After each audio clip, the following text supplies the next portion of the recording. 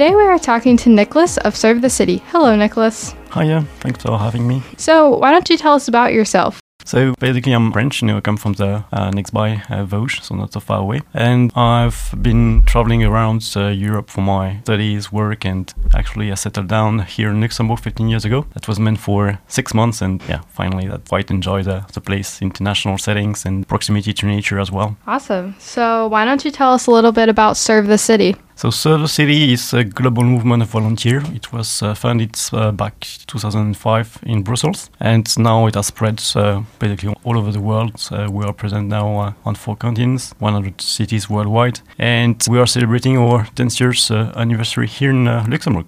So why don't you tell us about some of the projects that Serve the City does in Luxembourg? Yeah, sure. Actually, Serve the City is all about making volunteering easy, because 2/3 of residents would like to get involved, but they don't know where to start. And sometimes it's a question of time, because everyone's rushing, busy, and also language could be kind of an issue. So that's why we're also focusing on the expat community. So we have kind of a short-term project with a wide range of projects from social impact, so working with people living on the streets, integration of asylum seekers, refugees, working with kids in need, and also environmental projects. So wide range of projects so that everyone can find what's more interesting for them and have a first step into volunteering. So what are some specific examples of projects that people are involved in? So the first project we started 10 years ago was the street team. So basically it's preparing food for the homeless people and getting in touch with them, because we have all experience through the COVID era. Our loneliness could be an issue. It's even worse when you live on the streets. You have so many people passing by, but they don't even look at you. So we are trying to recreate bonds in society between the expat community and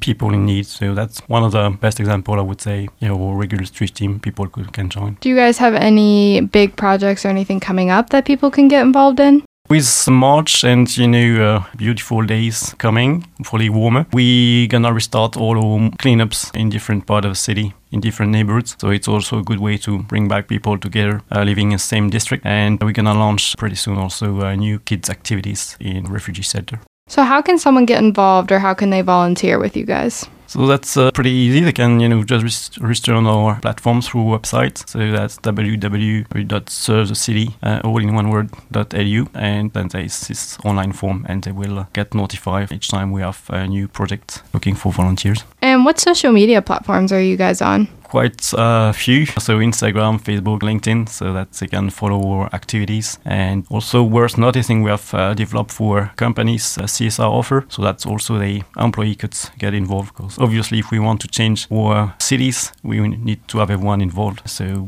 charities, private individuals, companies, and public authorities. That's how we can, make our cities more resilient and sustainable. Is it for just individuals or private groups of people as well?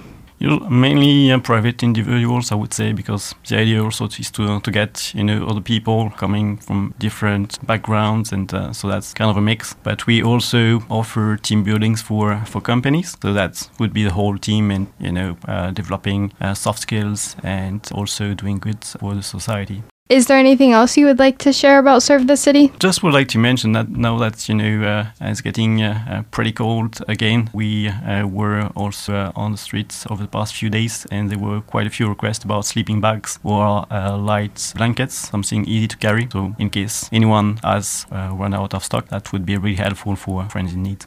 So finally, do you have any advice to make integration into Luxembourg easier? Yeah, I would say definitely go and come one of these weekends to volunteer with us. That's basically the best way to get a great bunch of people, help others, and that's definitely the first step into volunteering outside of work. So many things to be done to change the society from the bottom. So come and join us. Regarding integration, what's really key also here in Luxembourg is about languages.